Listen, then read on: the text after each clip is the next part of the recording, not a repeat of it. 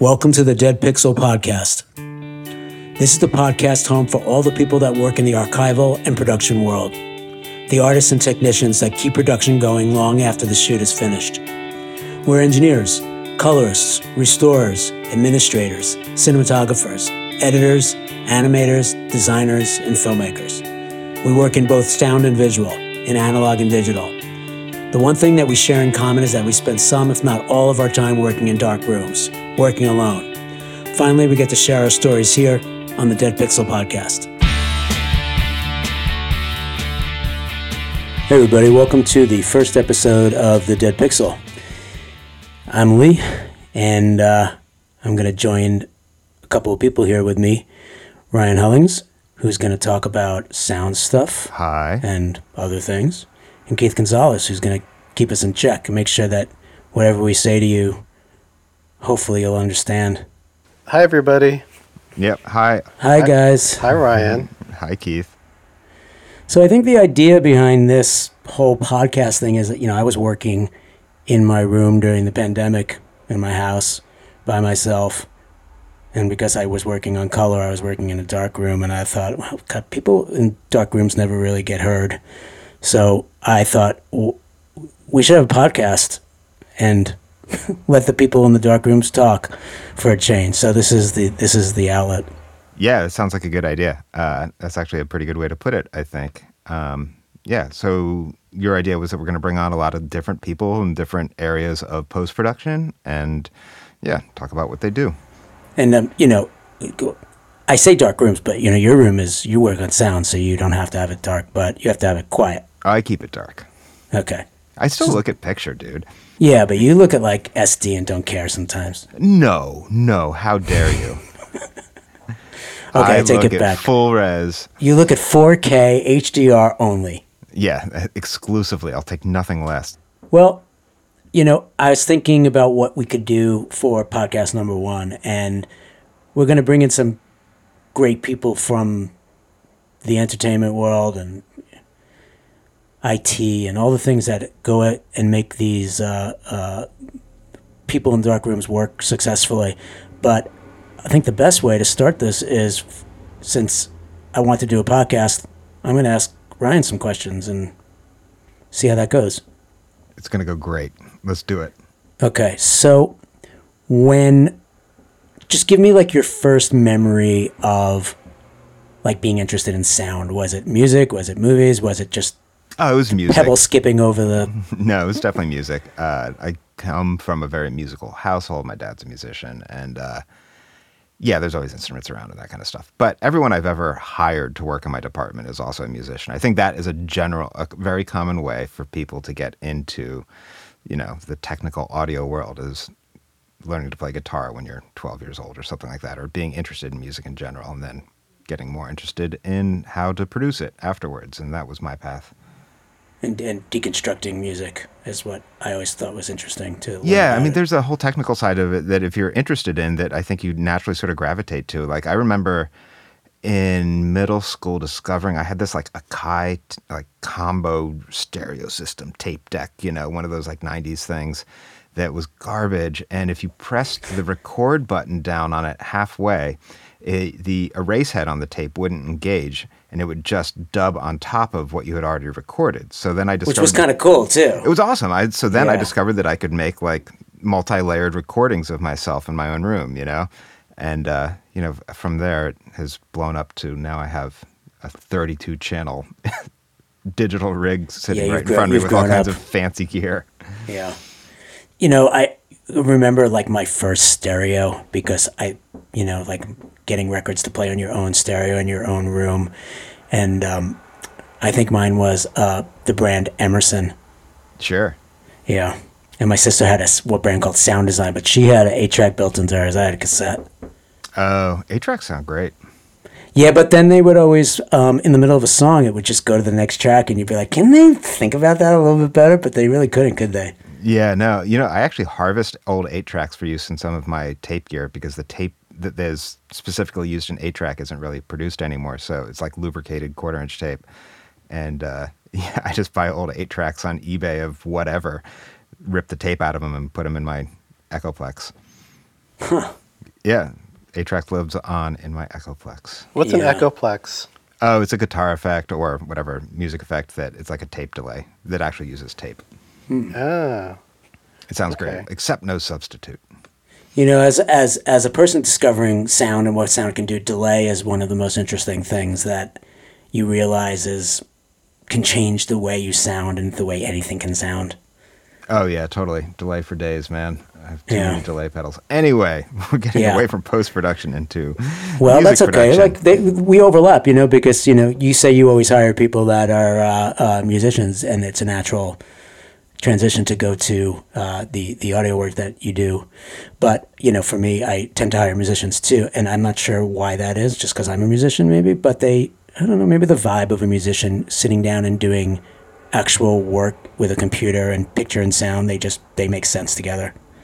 Yeah, I don't know what it is. The one thing I think about sometimes when talking about hiring musicians is my old boss, before I took over my department, gave me some advice on hiring, and he was like, you're going to find that you hire a lot of musicians. It's just the way it is. Everybody gets into tech through music, but just never hire a drummer. Never. They can't hear anything.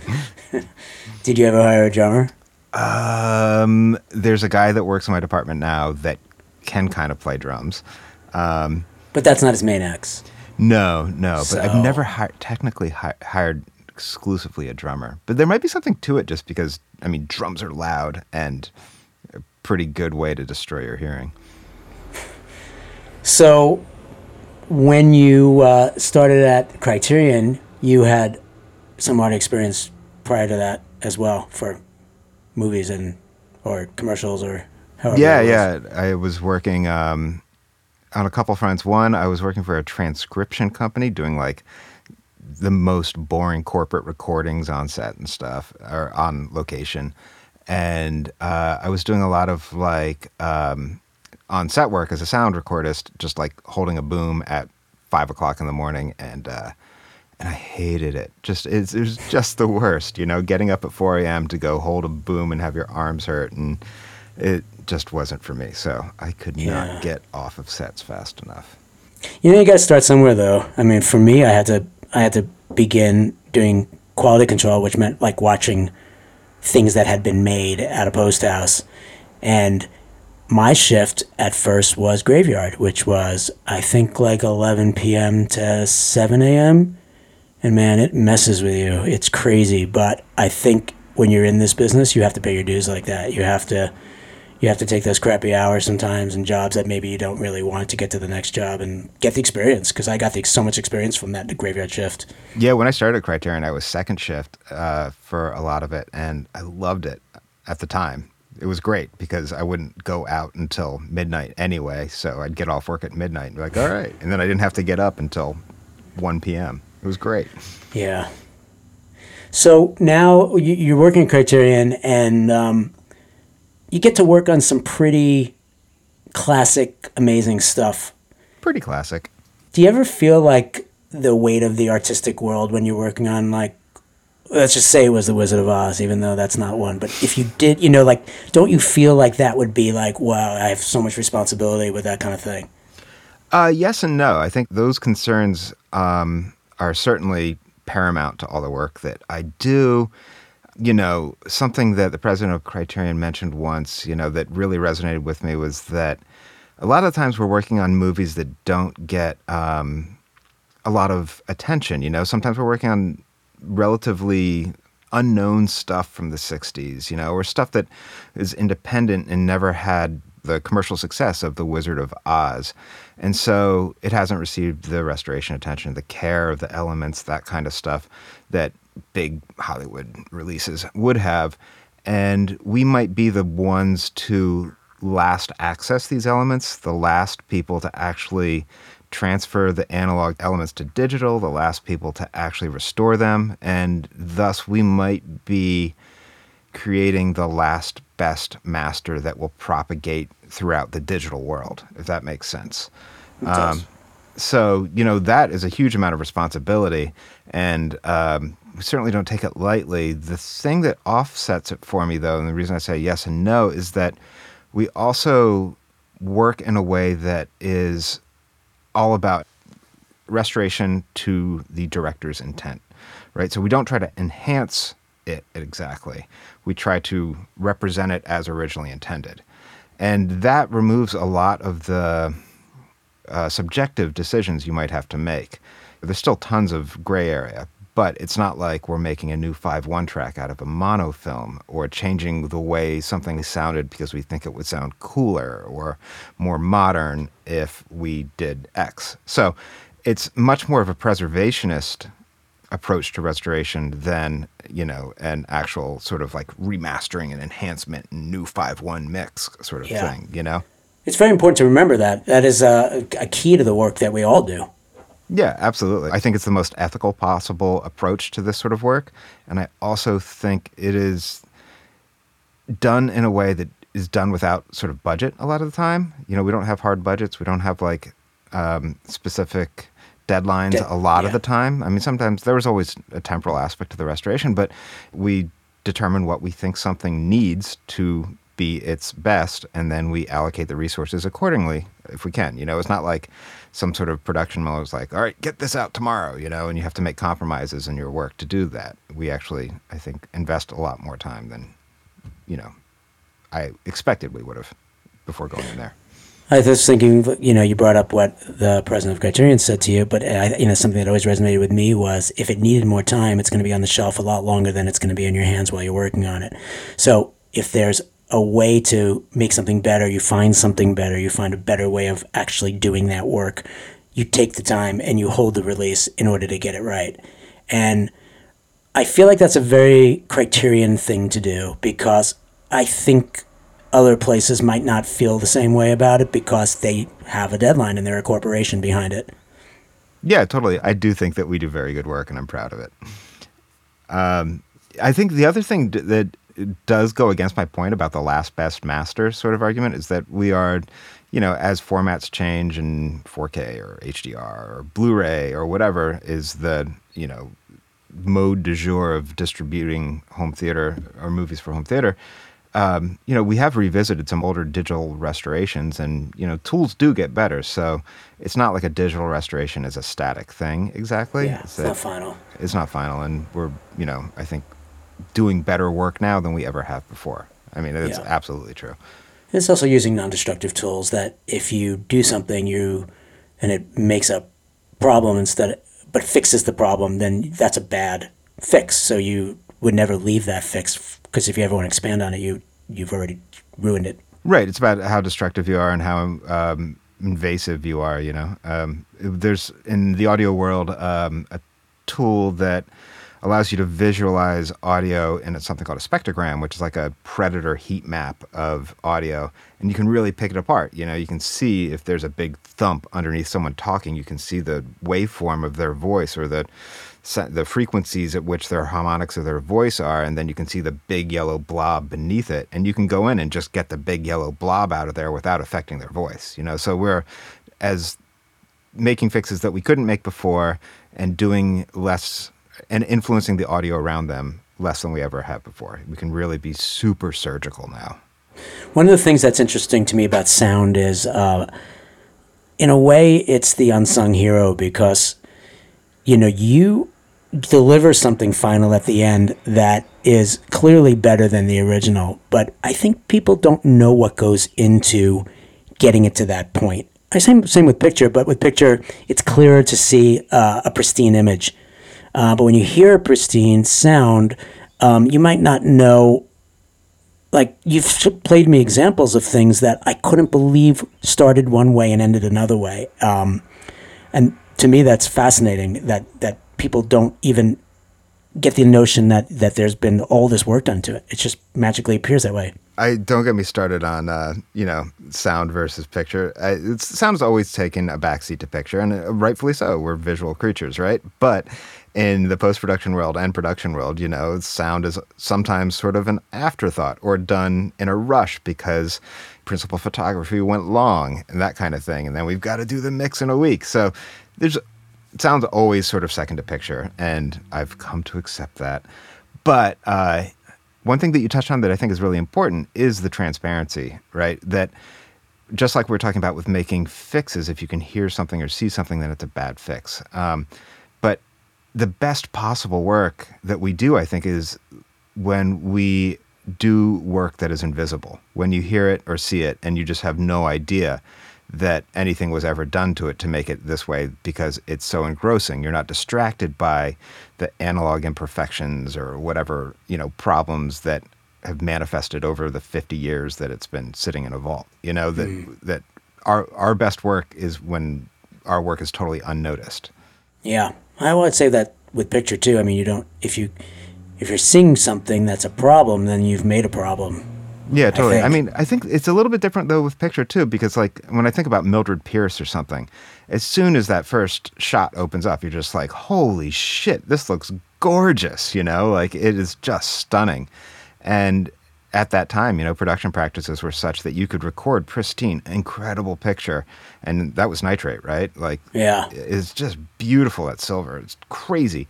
But sound production practices weren't nearly as good then. So there's a ceiling on how good something could sound from that era, just because it was never recorded that well to begin with. I mean, it was recorded as well as it possibly could be, but it's not up to modern standards.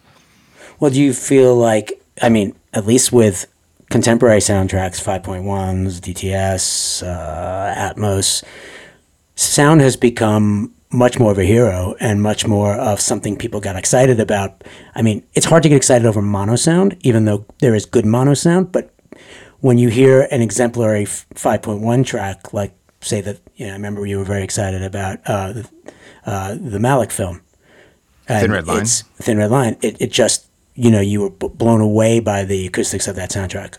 Yeah, totally. That's one of the best sounding movies I think I've worked on in the past, 14 years. But on the mono point, I think mono actually can sound totally incredible. Like, I always think about, 10 years ago, the Beatles' entire discography was re-released for the billionth time, and they included the stereo mixes that were released in America. Then they also included the mono mixes, which by and large never made it to America, but they were remastered and taken care of. And, those were recorded really, really well. And they sound incredible. And just, to my ear, superior to any of the stereo mixes. Yeah. So Ryan, do you think that, in your work, if you get like a mono recording, there is definitely ways to kind of like punch it up or make it sound a lot more interesting or compelling, I guess? That's the thing. I think that it's largely dependent on what that source is. And my job isn't to punch it up. It's to make it sound as true to its origin as possible. Does that make sense? Yeah. It's interesting. We were watching, there's like a documentary on Netflix right now about the Challenger. The space shuttle? Yeah. And there's a lot of like recordings from like 1984 or the early 80s. And what really compelled me about the sound of it was how crisp and how modern whoever mixed it made it sound like, it was recorded on digital today. So, but also too, it's like, I think that, picture has got, as a layperson, picture has gotten so advanced with like HD, 4K, whatever. But I think that experience-wise, like when you go to the movies and then you see like, the THX thing? Yeah, or, whatever, like the Dolby thing, like it kind of adds like another level of like excitement for you're in for something. You're in for a sound treat. Yeah. When you hear that, yeah. Well, you think that's what they want you to think anyway, right? Yeah, I get a little bit more excited like when that they spell it out for me. That like, okay, there's whatever sound that you're putting in the trailer, I can hear it in the front and the back, and then it just creates like a whole more immersive experience. Yeah, I think that the theatrical experience is totally unparalleled, but it also depends so much on the theater. Absolutely. Like the repertory theaters, God bless them, generally don't sound that great, especially the smaller ones. The one at the Museum of the Moving Image sounds amazing. It's so good. That theater is by far my favorite repertory theater. But like the Atmos, the Dolby Theater on 42nd Street. Fantastic. Oh my God, that's next level. It's worth the $25, $30 for the ticket. Oh yeah, absolutely. It's just that's a treat. It's a total just audio visual like I don't know. It's overwhelming how good it is. It's so fun. We saw Ryan and I and a bunch of Criterion colleagues went to see Apocalypse Now there in the Dolby Theater in Dolby HDR and the Redux, yeah, and it was incredibly immersive. Even after seeing Apocalypse Now, how many times before? It was a whole new way of seeing Apocalypse Now. And I'm only bringing this up too because one of the people we're going to talk to in the next few weeks is James Mikowski, who did that restoration. And it was a very interesting story about taking something from the late 70s with sound that was good for the time, but making it contemporary.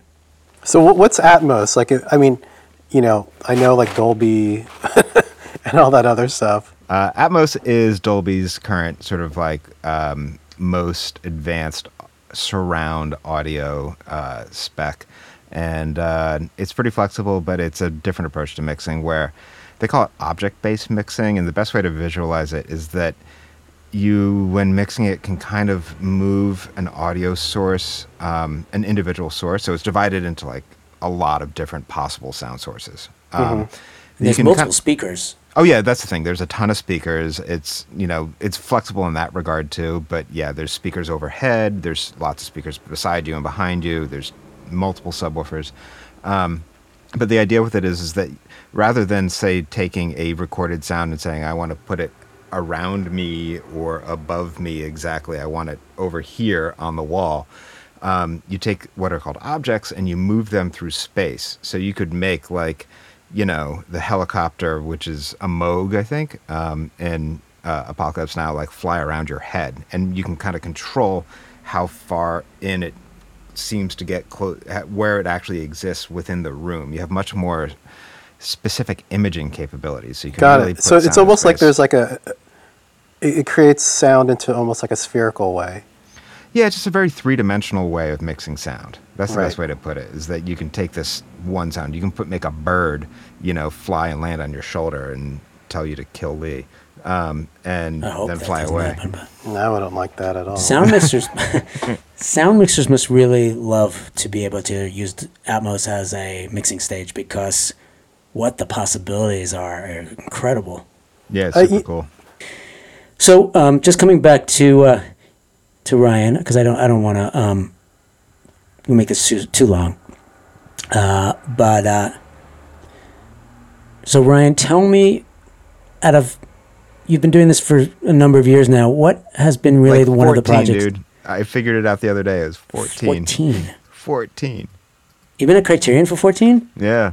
How did that happen? I know. Time. Jeez. It's a bitch. Yeah, you had less gray in your beard then. Yeah, totally. Yeah. Same. So in 14 years since you've been at Criterion, is there anything that sort of stands out as your sort of like most interesting moment with movies? It could be personal. It could be something that just changed things for you. It could just be something that you love to do. I mean, there's a lot. There's a laundry list of like wild things that I've gotten to do, like I've met a ton of really important people to me, that like one morning I showed up early to work and at like 8 o'clock, 8:30 in the morning, the president knocked on my door as he does when he's giving tours and brought the Coen brothers in. And I was just like, I thought you were like saying the president of the United States, like Barack Obama was there, but no. No, the president, Peter. And it was just like Joel and Ethan standing in my door. And I was just like, I've met so many famous people at Criterion. And that was the only time I was at a loss for words. And they were so cool. They actually really wanted to know what I did and how I did it. But in terms of the actual work, I gravitate towards the music stuff just because of my history and because it really highlights audio and sometimes is the most fun to work on in that regard. And, I got to work on True Stories and sit in a room with just me and David Byrne, a personal hero, and actually remix a bunch of that movie with him. And that was amazing. But in terms of like the restoration side of things, like the doing good by a film, like True Stories was really fun. But it's relatively modern and it didn't need a ton of work. And I had really good elements for it. But in terms of the whole restoration story, I think Pennebaker's Don't Look Back was one that was pretty amazing on a lot of different fronts for me. We, had a relationship with Penny, and when this came up for us to work on, I got in touch with him and his team and said, Fraser, his son, right? And it was like, hey, what do you guys have? Because they have their own vault of, all of his films and whatnot. And what do you guys have for Don't Look Back? And by the way, this is a documentary about Bob Dylan's last acoustic tour in England in 1965, before he went electric, and, everyone hated it until they absolutely loved it. And he was like, oh, we've got, all these digital masters of it. We've got all these tapes. I'll send them down to you. So he sent me some tapes, and I listened to them, and they were fake stereo, meaning that someone had taken the mono signal, because the movie is mono through and through. It's his style, especially at that time, was a Nagra in a hotel room on a coffee table at 4 a.m. while the musicians are all riddled with speed and playing songs, So, like, it is the most run and gun, lo-fi sort of recording process. It sounds fine, but it's just that it's not a stereo movie. It never was, and it should not be a stereo movie. So someone had taken these mono sources and spread the frequencies out so that, like, one set of low frequencies were spread to the left, and then the next set above them were spread to the right, and then so on and so forth, all the way up the frequency spectrum. And is most noticeable in Subterranean Homesick Blues, and where there's like a bass playing like a 1/5 do do do do thing, and those two notes were on different sets of like the cut, so the bass would jump from like left to right, left to right, left to right, left to right. And it's crazy, and just not anything that the movie should sound like. So got in touch with Pennebaker again. It's like, this is messed up. It's fake stereo. I don't know what's going on here. Send me something else. After multiple deliveries all being fake stereo, we realized that every existing master of this film, including things that went out theatrically, were children of a restoration or remastering in the early 80s where someone actually did this. And no one had actually heard the mono audio for a long time. He found in his vault a original set of quarter-inch tapes from 1967 when it was technically released and mastered. They're called a print master, which is like the parent of all audio. It's a thing that is duplicated onto all other things that we actually hear, but it never makes it out into the world. Super audio source, the best possible kind of thing most of the time, unless you go back to what made the print master in some cases. And he found this, sent it to me, and I was like, great. This is going to be amazing. If it's stored properly, it's going to sound great and whatnot. I sent it out to Los Angeles to transfer it at a place that deals specifically with lots of, archival audio formats and stuff. And I sent it out there because when evaluating it, I discovered that it had something called Fairchild Sync on it, which was very common for the 60s. But it was a way that an analog tape would actually play in sync with picture. It was a way to ensure that it would. And what it was is a tone recorded onto the analog tape that a special tape head would read, and then through a series of, magic electrical processes, control the speed at which the tape is played back, right? So it's always playing back at 24 frames per second, because things like, fluctuations in wall voltage or whatever could make a tape machines play a little bit faster or a little bit slower, and thus throw it way out of sync with picture. And picture's locked at 24 frames per second. So this Fairchild Sync was pretty common. I called all over New York. It was like, hey, I've got these tapes with Fairchild Sync on them. Can you transfer them at the right speed? And everyone was just like, either they didn't know what it was, or they were like, oh, yeah, good luck, and, couldn't provide any help. So I had to go to the specialist out in L.A. He gets it, hangs the tape, and discovers that it was a kind of Fairchild Sync that was only used for like a year or two in the 60s, and the hardware used to play it back is defunct and gone. No one has it. So he's like, I can't play this, but I might be able to make a tape head that actually can read this very specific thing, because the documentation still existed, just the hardware didn't. So he recreated the tape head, recreated the box from scratch that decodes it, built all of this, bespoke hardware to read this one tape, hung it, played it, and said, all right, here, I don't know if it worked or not, see if it syncs with the picture. And I put up the first reel against our picture master, and it synced perfectly and sounded incredible and was actually mono and just sounded light years better than it ever has before. So yeah, that was a huge win, but I think the thing about it that sometimes blows my mind the most is that it actually changed the way the movie is perceived and what you learn from the movie, because like I said, it's recorded late at night in hotel rooms with less than ideal recording practices, so things are muffled and difficult to understand. The clarity and intelligibility of this source was light years beyond anything that came before it, so it actually changed the meaning of one of these iconic scenes in the movie where Donovan, who just gets roasted throughout the entire film, Dylan and his team are just mean to this poor kid. He's like 23 and just an up-and-coming folk musician in England, and like, who's this Donovan? And they're just making fun of this poor kid the whole time. They're in this hotel room. Donovan plays a song that's fine, whatever. It's some, I don't know, not for me, but it's a fine song, right? And then Dylan takes the guitar and plays It's All Over Now, Baby Blue, which is, like one of the greatest Dylan songs ever. And forever that was viewed as this takedown by Dylan of Donovan, where he's just like, all right, kid, this is how you play a song. This is how you write a song, plays a song. And everyone, that was just the general understanding of that scene, and that it reinforced sort of the whole idea that they were picking on Donovan the whole time. And in the new transfer that I got, you could hear their interaction when Dylan actually gets the guitar from Donovan. And Donovan asks Dylan to play a song and then requests It's All Over Now, Baby Blue. You just hear it faintly in the background. And so we're reviewing it. Lee was there with Pennebaker and I think Fraser and Chris Hedges was there. And we're watching it and we get to that scene, and I don't know if we stopped it or not, but after the movie was over, we all talked about it and they were like, I've never heard that before. I didn't know that that's what happened. Everyone was just blown away that you could hear something that was actually real and recorded that no one had ever heard, or hadn't heard in 40 years or 50 years or whatever it was. So that's my story, and I'm sticking to it. That's cool. I wonder if Donovan has something to say about that. He's like, you may know me for Mellow Yellow, but I actually requested to hear that Bob Dylan song. Mm-hmm. Now he's telling everybody, listen, I was the one. Yeah, totally. No, it's like, many years of vindication layered underneath all these audio tracks. Yeah. Yeah, that was pretty cool. And just the whole technical side of having a bespoke tape head and decoding box built to read a very special tape.